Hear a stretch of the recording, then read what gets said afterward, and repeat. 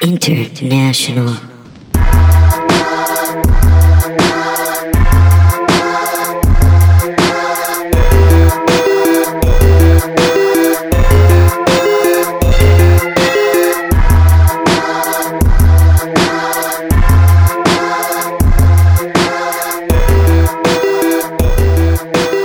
Hello, and welcome to another episode of Lie, Cheat, and Steal, a podcast about grifters, con artists, liars, just all the worst people that we love reading about. Gypsies, swindlers. Yeah, just anybody crooked. Vagabonds. A lot of, vagabonds, that kind of thing. Scammers. Yeah, scammers. We should do a Joanne the Scammer hucksters. episode. What's that? Do you know who Joanne the Scammer is? I do not know who Joanne the Scammer is. You don't know who Joanne the Scammer is? I don't. She's like the patron saint of our podcast. Oh, yeah, that's what's up. Yeah. I don't know if I want to get into it because I feel like our listeners probably know who she is because she is famous. If you're listening to this, you're into bullshit. Yeah. Joanne the Scammer is a drag performer who her whole thing is scamming people. Yeah. Like that's like her like. Oh, is it did she still like this homeboy with the goatee and like Yeah. or homegirl with the goatee? She's a homie. I got my pronoun game down, but when the goatee comes into the mix, it fucks everything up. When there's pronounced facial hair that's like groomed a certain way, it can get confusing. Yeah, I don't know quite where it's going or what's actually happening. But yeah, she's wonderful. But yeah, so the reason I have not introduced us yet, I'm Kath Barbadoro. I'm here with Pat I'm Patrick Sorois. Pat Sorois, depending on how casual you want to get. Do you go by Patrick like on stage and stuff? I usually do Pat on stage. Patrick at work. And not even on purpose. Just when I start somewhere, I say I'm Patrick. So it sticks. I do that too with Catherine. People at work call me Catherine instead of Kath. That would blow my mind. It hurts when you call you Catherine. It's weird, but it also prevents if people are Googling me, they don't think to shorten it. Yeah. So like if they're like trying to find out some dirt on me, if they Google Kath, they would immediately find shit. They'd be like, oh, she's an anti-capitalist who smokes weed and like is talking shit about her job all day on Twitter. Hours of several different types of media just documenting of how unemployable I am. So the reason I'm doing, usually Pat does this intro, but I'm actually presenting a liar, cheater, and scammer today. Yeah, she's the whole fucking nine. She really is. So so we're doing a little reverse. Usually Pat reads one of these and I comment and we're going to change it up today. Yeah, it's our reverse dollop. Exactly. Our reverse dollop. I'm excited because this, I told you about this documentary I watched a few weeks ago. Yeah. And I have not stopped thinking about it. Yeah, it's captivating. And I stupidly, you told me, hey, I want to do this. And then I was like, hey, so we're recording it this week. You got anything you want to talk about? And you were like, yeah, the thing I fucking mentioned. Yeah. I had some dumb shit about speaker sales. I was like, whoa. Yeah. It's a horribly uninteresting idea. And 3 blocks up in the thread text was this amazing fucking documentary you had shared with me. Yeah. So if anyone is interested at the end of this, most of this information comes from a documentary called Forbidden Lies. And that lies, it's S with a $sign. It absolutely is. That's how you know there's journalistic integrity, baby. It's called Forbidden Lies. It's on YouTube. It's in terrible resolution, but you can get the gist. Yeah, I got through it. Yeah, and then I'm also lazy, so most of the stuff I'm going to be reading comes from Wikipedia. That's what's up. So I like those guys. Yeah, they do a great job. They do a great job. They're if Wikipedia went away, half of podcasts would go away. Yeah.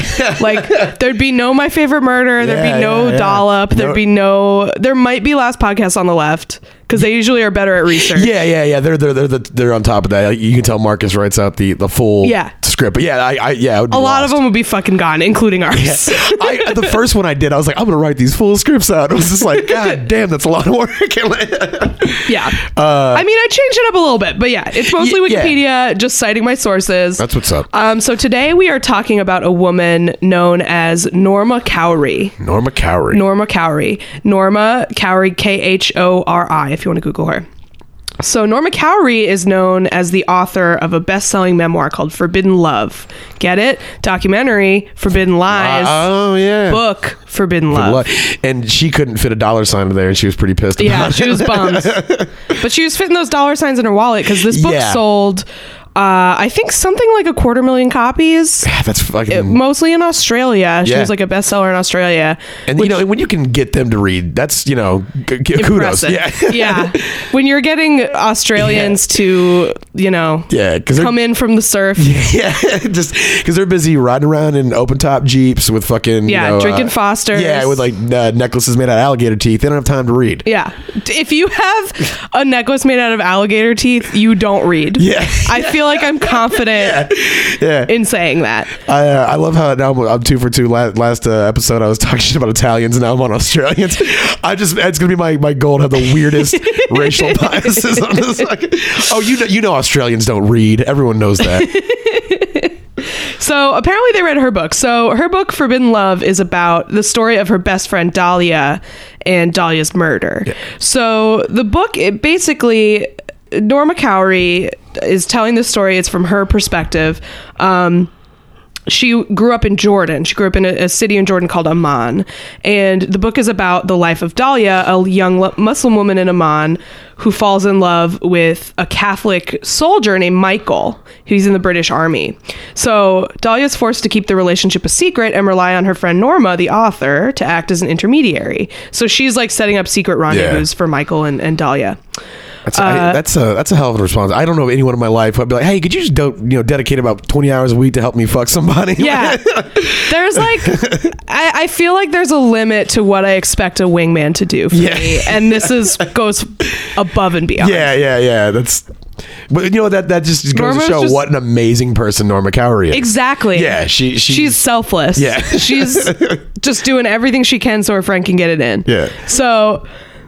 although the lovers are only able to be alone together on a handful of occasions, and Dahlia's virginity remains intact. This is in the book. Apparently, they made sure you knew. You can't sully your heroes. Well, yeah, because I mean, if they had fucked, then she would have deserved to get murdered. Because that's what happened. Spoiler alert: her father becomes so enraged that she's dating a Christian, no less, that he kills her, and it's an honor killing, which the book goes through great lengths to establish the fact that this is a common practice in Jordan. Yeah, when you in the documentary, when it opens up, they're talking about it like in epidemic terms. That this is like essentially one of the leading causes of death among women in Jordan. Right. That this is constantly happening. Yeah. And I can't get a pack of smokes without seeing some chick get out her kids. Yeah.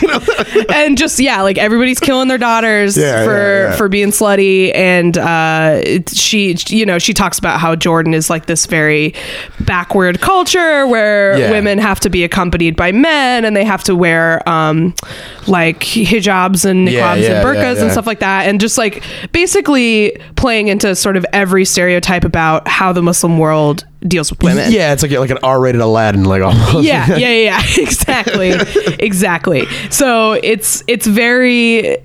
It kind of makes sense that this sort of gained a following, this book, because it also came out right around 9/11. Yep. So people were very, let's just say, the idea that Muslim cultures were barbaric, our culture was ready to hear that we were waiting for somebody to step up and tell us that. Exactly. I remember Eddie Griffin came out with a special around that time, and in it he has this bit that it made me laugh at the fucking time. I remember watching it with my ex's family, who was like they were essentially all of them were Stone Cold Steve Austin. That's how Texan they were. And like her brother, just mother, father. I'm imagining like the Simpsons couch, but it's all just Stone Colds. Yeah.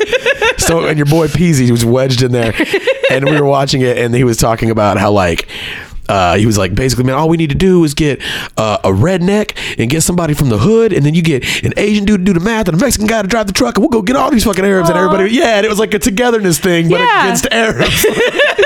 That's a moving pro multiculturalist stance, and then a very anti multiculturalist. I had never seen that family so happy about a black guy the entire time I dated that girl, which was 5 years, and that was the first time it made them really all light up, So and like this shit hasn't really changed that much. I feel like this book would probably still do well. People love, and it's one of the things too, especially like if you can demonstrate that a Muslim culture treats women badly, that's a gold mine, because like conservatives are going to be mad because they like an excuse to be mad at Muslims, and then they can get mad at liberals for being like, I thought you were a feminist. Why are you okay with this? So it's a perfect storm. So everyone is very excited. Norma, I'm so excited that there's this book that just confirms all my deepest held fucking my shit beliefs. So Norma's doing like a lot of press for this. Like she's going on a lot of talk shows and everything, particularly in Australia. And she's just like, she's very personable. Actually, I skipped a part. I should go back. So the reason she's in Australia is because when this book came out, she claimed that as a result of her publishing this information, she'd been forced to seek asylum and leave Jordan. So she was basically like, they're going to kill me because I'm brave enough to tell this story, and I'm a hero. And she's a great person. She's an amazing person. Have her tell you sometime. She'll So she applies for asylum and ends up moving to Australia. And that is it's arranged, the asylum is arranged by her publisher, because so she's already pitched this book. The asylum's arranged by her publisher, who knows this book is going to come out in Australia. So they're like, cool, you can go to Australia. What we've learned in this podcast is that people who are about to publish a bullshit book, publishing companies will go to such fucking lengths to make sure that their golden calf is good to go. Like they don't give a fuck. It's like, we just want to do the first press, sell them all, and then and then we'll figure out all the details. Figure it out later. But you get her the fuck out of Jordan like now. So she leaves Jordan, and she goes to Australia, and then she's doing all these talk shows, and everyone just like falls in love with her. She's like this sweet, sheltered Jordanian woman. She like, it's sort of like implied that she's sort of on her own for the first time, and she's, you know, because she's lived in the society, so she like doesn't know about men, and she like she was so sheltered, actually she didn't even pick up an accent while she was there. That was the remarkable part. It's kind of amazing listening to these interviews with her, because she sounds like she's from the Midwest. Perfect fucking English. Not only does she speak perfect English, it's accented like you're from Chicago. Exactly. And so she explains that by saying she went to an American school in Jordan, which makes no fucking sense. Staffed and ran all by Americans, all from the same part of the Midwest. So, but people are buying it for about a year or two. People are buying it until people start getting suspicious. And ironically, the first people who start criticizing her are women in Jordan. Feminists who take issue with the way that she's describing who are actually doing the real work out. Like these women who like work for the Jordanian press, and they basically are on the honor killings beat. Like that's like their sole. The one woman they have in the documentary who's a fucking badass, because she just like has no qualms being like, that bitch is lying. The woman who has like kind of like a Jerry curl. She fucking rules. What struck me about it is that like, from Norma's retelling of Jordan, that woman shouldn't be allowed to exist. She was very obviously a lesbian, you know, saying like, or maybe not, I don't know, but she was very butch, and she like played rugby. And it wasn't like according to Norma, like she should have been fucking wiped out ages ago, but like there she was, like working hand in hand with the government to stop honor killings, and it's like just a completely different picture of what she painted in the book. It's that's sort of like, the documentary is framed very interestingly, where like that's sort of the first you hear Norma's story. I thought when you hit me with the documentary, they do it pretty well, because it pulls the rug out from under you. I was just like, oh shit, this chick been through some shit. Like they just tell her story like, you know, verbatim, matter of factly. And then you cut to this woman in Jordan, and you see sort of some snapshots of her life, and she's dressed in completely Western clothes. Her head is not covered. She's working in an office. Like, she's a journalist. She like goes and hangs out with her friends on like an intramural basketball league. Like she's just like a normal chill lady. Check it out, Indigo Girls concert. It's the oldest ass lamest reference moment. But it is like, hey, it's in Jordan. They get their pop culture from us a little late. A few years late. I lived in Germany for some time, and they're like 10 years late. Don't even give a fuck about it. and like, you know, they're not saying that Jordan is a utopia for women. Like they're working to end this. This is a thing. But these are the people who start criticizing her first. Is people who've worked on this because they're like, I would have heard this story. Yeah, exactly. This is rare. This is a rare enough thing that if this had happened in this city where I live at this time period, I would know about it. Yeah. And there are other things that are sort of small details that put together are enough to sort of cast doubt. So like Norma's descriptions of geography in certain areas in Jordan are wrong. She gets like basic geography wrong. She says she incorrectly names the countries that border Jordan in the book. Like she says insane things about like she says like Chad? Like crazy. She basically says every state in the Middle East borders it because she was just throwing shit at a wall. Like she says Kuwait borders it, which is like completely across the Saudi peninsula. Like it's insane. Yeah, get you like. And they publish this. This. It's in the book. Crazy.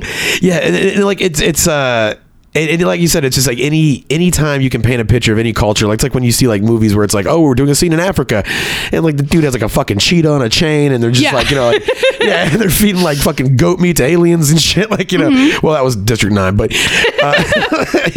but they just paint this shit as like an. I mean, that did take place in Africa, so it's it is a factual. It's purporting very unfair stereotypes about South Africa, that it is populated by prawn-like aliens that eat goats. And don't even do it politely. They tear those goats apart, and people fuck them. And you'll like, but you'll buy that. Like if I were to watch a movie and it was like, you know, Nairobi, Kenya, and it was like a fucking 1-bedroom shack and like a dude like with an AK and shit, I'd be like, that makes sense. But like Nairobi, Kenya is like a very modernized city. Like it's got its issues, but people will take any story about a part of the world they have a problem with. Like or that they just have preconceived notions about it. And if it fits in their viewpoint, they're like, oh, that checks out. It's credible to their emotions, so it's real.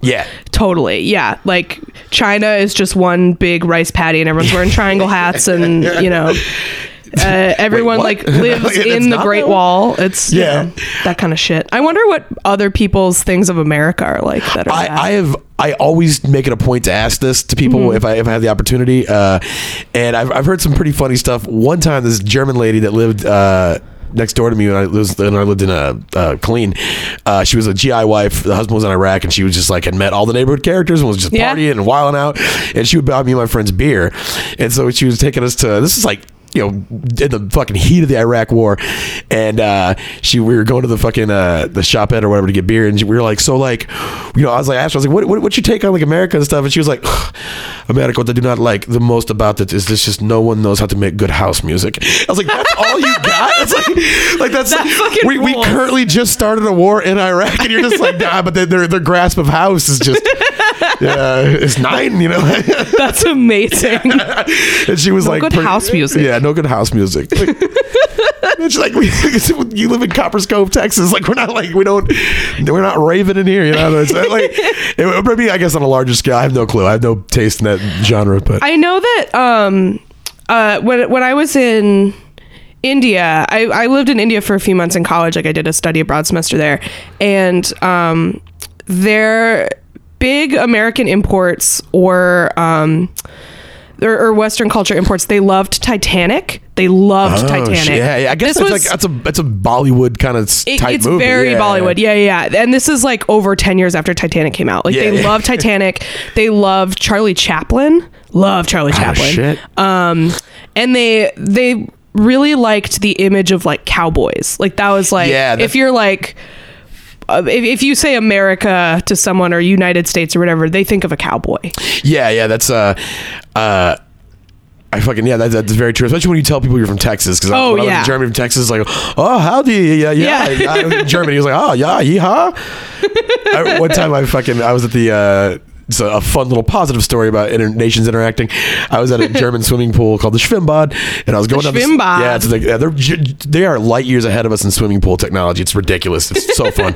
But we go down the slide, and I come out and actually bump into this like Turkish kid, and we bump into each other off the slide. I was like, oh shit, my bad. He just goes, oh, America. Yeah, he goes, USA, Miami, cool, and throws up the fucking like thumbs ups, and I was like, fuck yeah, like, okay, USA, Miami, cool, yeah, USA. Perfect, yeah. I hope he still has that viewpoint. Like, I hope we haven't sullied that for him. I mean, it is different because like every other place in the world has our media exported to them. That's our chief export. Yeah. So like they have a different idea of America. It's not like their stereotypes are as ignorant as our stereotypes, because their stereotypes are based on watching all of Friends. They're washed in our culture. Like like we just get like, you know, when you see like on Facebook, it's like, look at this weird Japanese game show, and you do the research and it's like, no one watches that show. It's it's on at 3 a.m. and like it's not like their culture. Like. Right.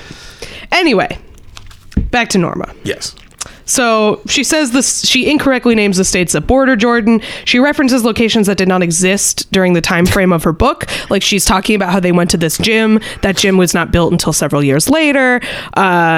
She just gets a lot of stuff wrong. She says that there are restrictions requiring women to wear a hijab and have a male escort when they travel outside the home, and that's not true at all. They go through that in the documentary, where this woman that we were talking about, this journalist, just like, she's just driving around and like stopping women and like, hey, why aren't you wearing your head thing? And they're just like, because I don't fucking want to. Yeah, like, because I don't wear one. Yeah. And, like, it was riddled with inconsistencies. At one point, they're just like, hey, where's your male escort? Yeah. And they're like, what are you talking about? Yeah, what do you mean? At one point, she insists that she saw a genie movie starring Sinbad, and that was what really blew me. Yeah. Exactly. I was right here. I watched that Sinbad genie movie. It surely isn't that I just confuse black guys. Yeah. Yeah, so basically this journalist is sort of investigating this. She goes to the street where Dahlia was said to live. No one remembers an honor killing happening on that street. She says that Dahlia's father was out on bail. Dahlia's father could not have remained out on bail pending his prosecution because murderers in Jordan are not given bail. So they got something right. Yeah, and like she says he was tried in a Sharia court and therefore given a light sentence because like Sharia is cool with honor killings, which is first of all not true, but also murderers aren't tried in Sharia court. They're tried in real court. Yeah. They're tried in like a legal court. So all this begins to throw some suspicion on Norma, and she starts being investigated by the Australian press. They're tough. They have access to some more records and shit 'cause she's living there. Yeah. And they discover some alarming information. Norma is not a poor single Jordanian woman fleeing an oppressive government, but a married American woman from Chicago with 2 kids. Boom, 2 kids. And she was like actively pushing the virgin agenda. She was like, I'm a virgin. And like, that's, oh man, that's like, that's it. That's the kind of people that do that kind of shit. Yeah. It's crazy. So she is ethnically Jordanian. She was born in Jordan in 1970, but she moved to Chicago when she was 3. So hence the American accent, hence not knowing anything about Jordan. At one point she goes, how old were you when you were here? When they go back to visit in the doc, and she goes, 3, 4, 5, 6, 7, 8, and 9, 10. Like she just adding. Yeah. She's like, you know how numbers are and 3, 4, 5, 6. How many years can I say to make it seem legit? Yeah. She attended a Catholic school in South Chicago, and in 1993 she married John Toliopoulos, the father of her 2 children. This guy's featured pretty heavily in the doc, and he's also a piece of shit. He is quite a character. Yeah, you really like this. You all should watch this documentary, just if only for the weirdos. Yeah. He's this creepy ass Greek dude. Yeah, he's definitely mobbed up. He's extremely mobbed up. If he's not mobbed up, he definitely wants you to think he's mobbed up. Yeah. He's not doing anything to dispel the idea that he may be connected to the Greek mafia in Chicago. Yeah, and like he's always for some reason like walking through a vineyard like every time they interview him, and he's wearing a button-down shirt with the top 3 buttons unbuttoned and a necklace. Always. Yeah, that's just like he. How much money must he have spent on to constantly walk through vineyards? You know, you got to have at least 7 or 8. Like, so you're just always just hitting the loop. You know. Yeah. He's always doing something like just like it seems like vaguely European cultural. He's like walking through a vineyard or like like fucking like I don't know, eating like he's eating like fine meal at one point. It's a very good meal you are missing. Like, he's so weird, and he just like, when I think of him, I think of like bootcut jeans and barefoot. Yeah. Like just walking through a vineyard. He's so Eurotrash. He would slay in West Austin during F1. Fuck yeah. Yeah. He would just be in the back of a pedicab, be like, pedal, you stupid fat fucking American. Hey ladies, I have ecstasy pills, we party. Like, yes. He totally would give some people ecstasy at F1. Yeah, so he's a piece of work. So that's her husband. So anyway, this all sort of starts to come out, and a documentary filmmaker gets wind of the story and approaches Norma with the opportunity to clear her name. So this documentary that we're talking about, the filmmaker initially went into it supporting Norma and was like, let's get to the bottom of this and let's show people that this really happened, and that you maybe change some details of your life, but only to protect your identity. It's kind of what every time Norma gets caught with this, she just says like, well, I had to do it to protect myself. Yeah, I'm changing the details. I didn't want anyone to find out about my kids, because then my kids could be threatened. Yeah, and it's all stuff where it's like, in crazy people are like old, that the people with mental illness, if some of them have enough of a grasp, they know what to use, what works. Like, she's not so crazy where she could say, oh, well, I'm worried about my kids, and you're like, well, that's there's truth there. There's like, you're like, well, yeah, that is true, but like, it's like they know how to, the sociopath, man, they know how to game the fucking system, like, and just, I don't know, it's and by all accounts, she's very charming. And, like if I she's pretty, and she I can see how she could stay just this side of implausibility, and if you like her enough, you would want to take her word you'd for feel it. Because you'd be like, well, if I like her and she's lying, that means I'm an idiot. I'm not an idiot, so she's not lying. It's like that. Also, if at any point in your life a documentary filmmaker takes an interest in you, just cash out, leave. Like, that's If there's one thing we've learned from like Tickled and like The Jinx, and if a documentary filmmaker wants to clear your name and you know your name can't be cleared, get out. Just put the wall up, man. Skip town. It's over at that point. So Norma, this is what I wrote. Despite being completely full of shit, Norma agrees. So they make this documentary together. So this documentary that we're talking about, Norma is a participant in and gives interviews to the documentarian. Yeah, and like very stylized little cuts. Like, she was in on the whole process. Like, they have those, like, when they do the little segments or vignettes or whatever, and it's like her smoking and blowing out the title. Like, she was like in on the production. It wasn't just like we shot a few interviews. Like, no, she's like... No. She was very involved. So what happens is they present all this evidence to her of like, what the fuck, you were lying, you weren't in Jordan at the time that this was happening, and she's basically like, well, I was an American citizen, I lived in America, but I would go back and forth.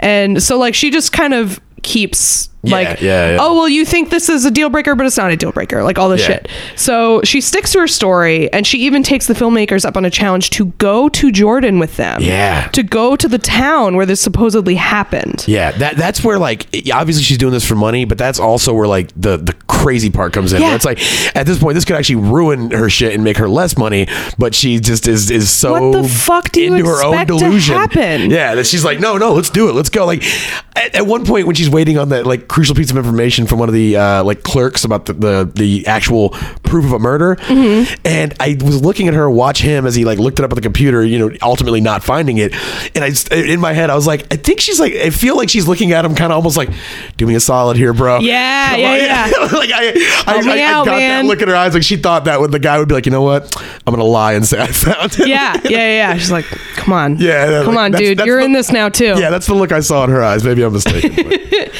So I just can't, like, how stressful would that plane ride be? Like, I don't know. I was talking to somebody, I was at a storytelling show the other day, and this guy was telling a story about how he got stopped at a border checkpoint because he had Adderall, and he said he had a prescription for it, and they were like, okay, well, you just have to drive, we have to drive you to the station, and then you can call your doctor. He knows he doesn't have a prescription for it, but he just has to drive to the station with this guy. Flying to Jordan takes like 11 hours. Like that feeling of like, okay, we're just gonna clear your name, it'll be easy, and it's not gonna be easy, and you have to play along. Like, I just feel like I would be vomiting that entire trip. Like, like terrifying. Oh man! But a pathological liar, they're just cool with it. Just fuck it, let's roll. And at this point, in all of her jet setting, she at this point she's actually pawned her kids off. I don't know if you're gonna get to that later. I'm gonna get to it. Okay. Yeah. So they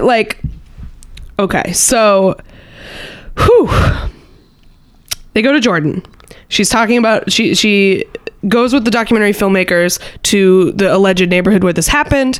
She basically does exactly what you think she would do, which is she's like, what? This was where my house was. And those buildings Why isn't it fresh new buildings. No. They're like old office buildings. She's like, what is going on? Yeah. This is crazy. There was a yard. This was all yard. Yeah. And there was a big tree, and her cousin who just like says yes to everything she says, that guy, he's like, tree, yard. He doesn't know what's going on. Yeah. I don't think he cares. He's like the most disinterested person in the whole documentary. So she makes this huge deal of like, she hires a bodyguard to come to Jordan with her. Like, she's freaking out because she's like, the Jordanian government's going to kill me, all this stuff. And it's like, no one cares that much about you. Chill out. That's an ongoing theme, is that the reason she's changing all the things is she thinks that members of her own, or not thinks, at least purports that members of her own family will kill her. The government will kill her because she's exposing these honor killings. Like, meanwhile, the ladies there actually fighting honor killings are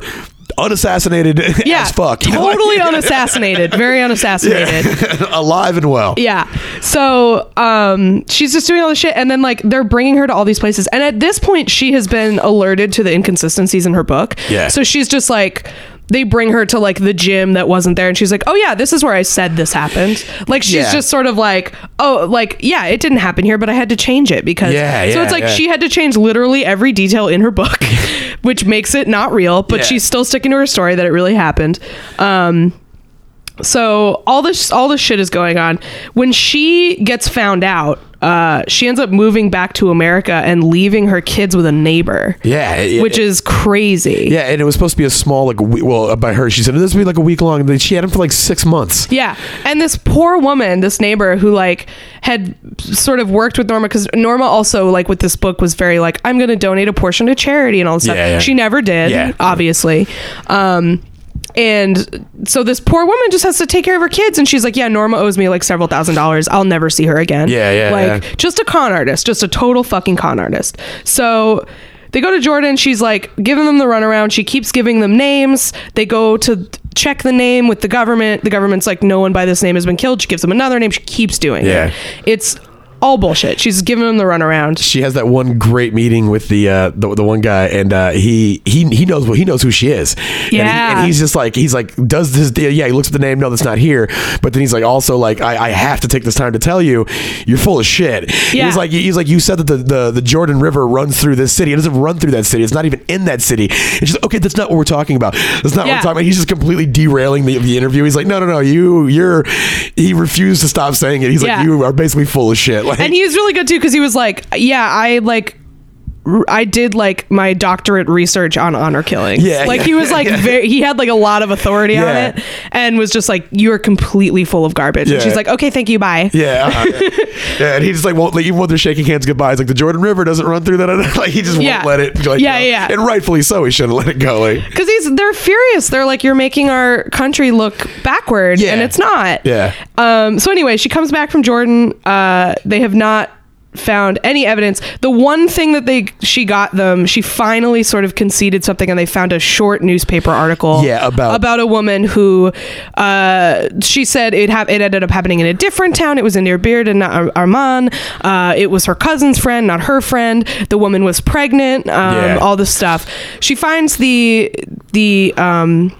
newspaper clipping, and it turns out that like, if this was the story that this was based on, at the time that it happened, she was already 3/4 of the way done with the manuscript. She was already writing the book. So like, fuck off. Yeah, I'm just gonna write this story, and when I'm like 75% done, I'm gonna grab a murder and just fit it in. You know? So she's just changing she's like, oh no, it took place in 2001. Oh no, it took place in this other town. She's just trying to confuse everybody as much as possible. So they're sort of like, okay. Okay, Norma. Good work. Yeah, and you can hear the documentary filmmaker, the lady, just losing her fucking, like, the veneer of, like, placating her bullshit. Like, oh, okay, let's go check it out. She said that by the end, she's like, no, like, that's, this doesn't make sense. You said this, now it's this. Like, she just completely loses her patience with her. But it's clear from watching this that, like, Norma is a skilled and constant liar.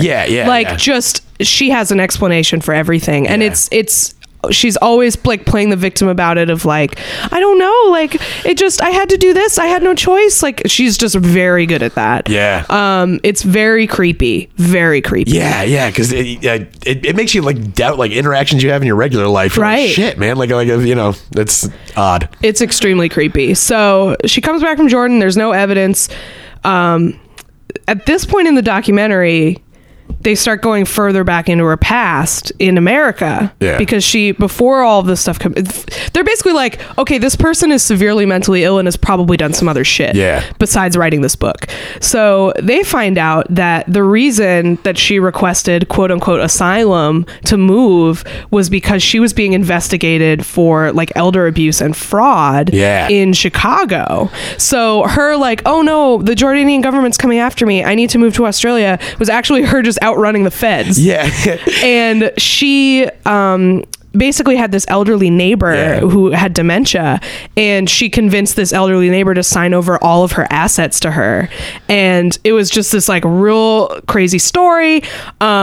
She blames her creepy Greek husband for doing it. He's like, shit, he had a gun to my head forcing me to sign over these bonds, and he's like, he called me, he was just like, you fucking bitch, like just yelling at her and shit, like, and then she brings her daughter into it. My daughter still remembers it, like she still remembers it. It's like, well, don't leave her out of this. It's this crazy story of like her husband and her husband's mom are like, they are like real bad people, real gangsters, and they were like, Norma, you have to, this woman likes you have to take all her money. It's crazy bullshit. Also, it's really sad because she's estranged from her husband, this weird Greek weirdo, and he seems completely in denial about it. And he's like, Norma, come back, I made you this fancy meal, and she's just like, I haven't talked to him in like 3 years. He's like, we talk every day on the phone. Oh man, and like you kind of almost, at first I kind of almost felt bad for the guy, and then you completely, not at first, but there's parts where you feel bad, and like, but then you're also like, you're definitely a piece of shit. You're also a scumbag. So he's like talking about the journalist in Australia that blew the whole thing open. He goes, I did not threaten him. I said if he my harm comes to my kids because of his story, I'll smack his face so hard it goes in the back of his head. So you threatened. And he's like we said, he's very into implying that he's mobbed up and like he threatened people. But so this poor woman that she basically fleeced, and then they were investigating like $500,000. It was like $500,000. Something like that, because it was her house in Chicago, all her assets, like everything. Whole bunch of bonds. And this woman had children. Like this woman had people that this money would go to, and she convinced her to, or forged all this stuff to make it go to Norma. And like it's so insane. There's literally, I feel like this comes out of like a fake movie, but this really happened. They went to this woman's security box, like her lockbox in a bank, and it was empty, and there was a note in it that said like, I did it all, and it was signed by Norma. Like crazy. And then she's still like, no, he made me write that, he had a gun to my head. It's like, why would you leave a note that said I did it all? What the fuck? It's just insane. So she's basically just this like lifetime grifter. So and then the movie takes another weird turn where she claims that her father molested her, which was like the end of the movie, and it was very like, I feel like what it was her being like, well, they've caught me, maybe if I say this, if I victimize myself a little further, feel bad for me enough that they won't think I'm a monster. And that was what I felt bad for too, was the dad. Like they went and visited him. He seemed like a genuinely kind of nice guy, and he was like completely had made peace with the fact that she trashed him in the book and said that she felt threatened for his life, and she was like, I did, and she even mentioned like, I did make him mean in the book. He's like, oh, she made me mean. And he's like, and he seemed like a pretty nice guy, like, and you somehow you noticed that he's like, that she was smart from early on, and like he just seemed like a caring, attentive father. I mean, and who knows, maybe that really happened, but like I just feel like this woman, nothing she has said has been true. After a certain point, it's like you're like you've lost all your points that you're gonna get. For being honest, it's everything about her. Her name is fake. Her first name is Norma. Her last name is not Khouri. That's a pen name. Her name is fake. Her entire. What her real last name is? Well, McAllister. It's something really long. Let me see if I can find it. I did see, because it ends with Taliopoulos. Yeah, like, I saw where they showed some document that she had signed and it had her name. And it was a. Let me see if I can find it, because it's funny.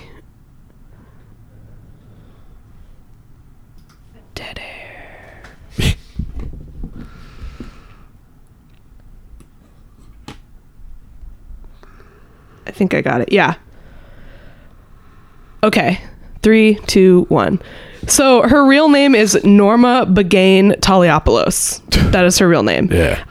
Yeah. And she just she lived in Jordan when she was 3 and then moved, and then she did go back while she was writing the book. Yeah. It's that's the only sort of documented trip that she took back to Jordan. What do you I mean, obviously there's a payday, but there's other ways to make money. What I kind of wonder what was the incident that spurred her to be like, oh, I'm gonna write this fake book about honor killings and shit. I think it is the need to be seen as a hero. It's lying on such a grand scale. It's not for money. It's also to be wow, look at this brave, wonderful person. And in her defense of herself, she's basically she doesn't admit that it's fake, but she admits she took a lot of license, and she's sort of why does it matter what happened in this story when this is happening all the time? Yeah.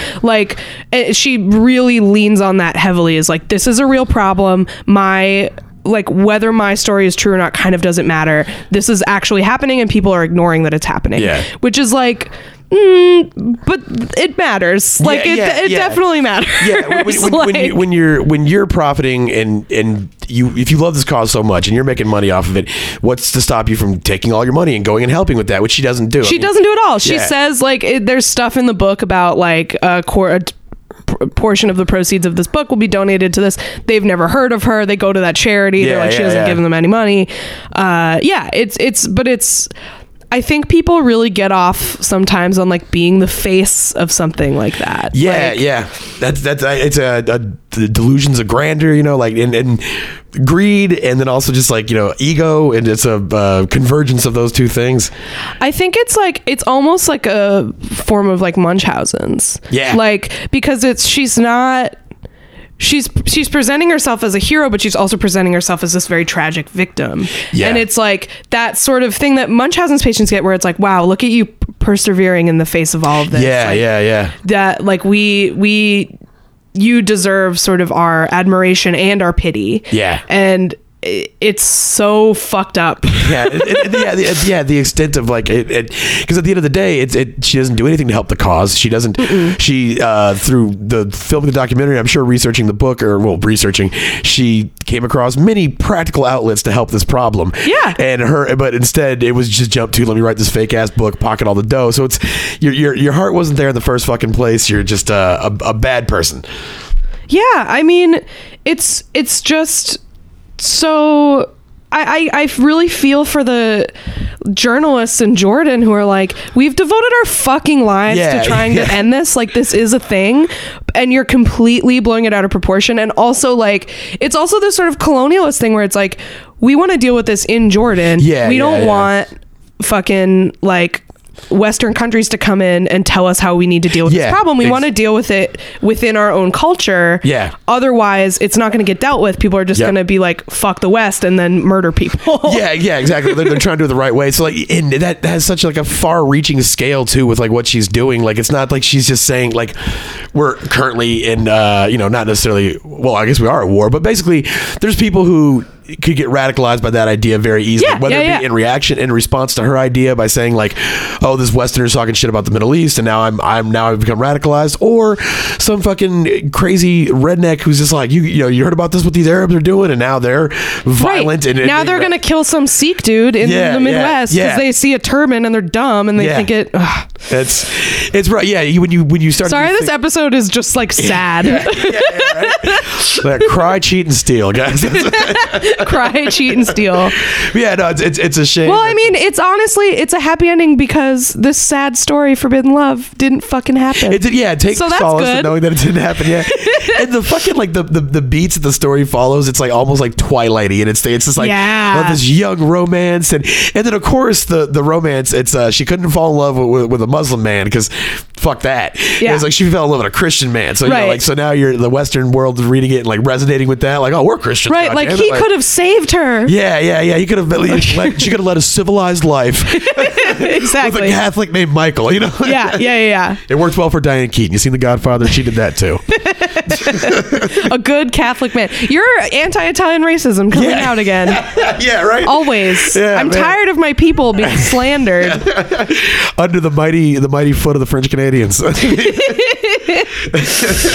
All right. Well, I think we've covered everything. Yeah, that's that. Forbidden Lies on YouTube. If this story sounds interesting to you, you got to watch her in action. She's a fucking crazy person. A big part of it is just something that can't even come into play here. Is just watching, like, I think we've all come into contact with a person like that in our lives. Oh, yeah. Yeah, I mean, I know we certainly have, like, here, like, in the comedy scene and shit, but, like... I did actually recently, obviously not to this scale, but I did find out that this person that I was a fairly close friend of a few years ago was lying about a bunch of shit. Yeah. I like just found out about this. Like she I don't want to get into specifics, but like she said she had this qualification for her job that she does not have, and like all this crazy shit. It's like, I totally believed her because why wouldn't you? Why wouldn't and you and so like we've all met somebody like this, but if you want to see, like, if you've ever wondered like what this person, like, if sometimes you want to apply pressure to people, be like, it's not my job, like I know this person's full of shit, but who am I to there's different levels of harm that you can do by being full of shit. And like I definitely know people who are fibbers and tall, but they're fun. Yeah, exactly. Fine. Yeah. Who cares? But if you've ever wanted to see one of those like hardcore liars just fucking squirm, watch this, because they really do. She doesn't squirm, but they put her on the point. They don't let shit slide, and you see like the sanity kind of start to unravel. Like, she's like, fuck, and become less they erode her credibility in such a way that like you're just sitting there and she's squirming even if she's acting cool. Like what's going on. So you get to see somebody unravel. It's pretty cool. It's satisfying if you're mad at a liar. Watch this and get that revenge you'll never get in real life. So, all right, well, that was what's up, man. Thank you for bringing that to the table. Yeah, thanks for listening, everybody. I get to do this part too. Sorry. Rate, review, subscribe. Check out all of the wonderful podcasts on Body Tape, our podcast network. They're all super funny and great. Follow us on social medias, and I think that's everything, right? Did I do a good job? Yeah, you did a great job. Thanks. Hell yeah. Hell yeah. That's what's up. All right, thanks, guys. Right. Bye.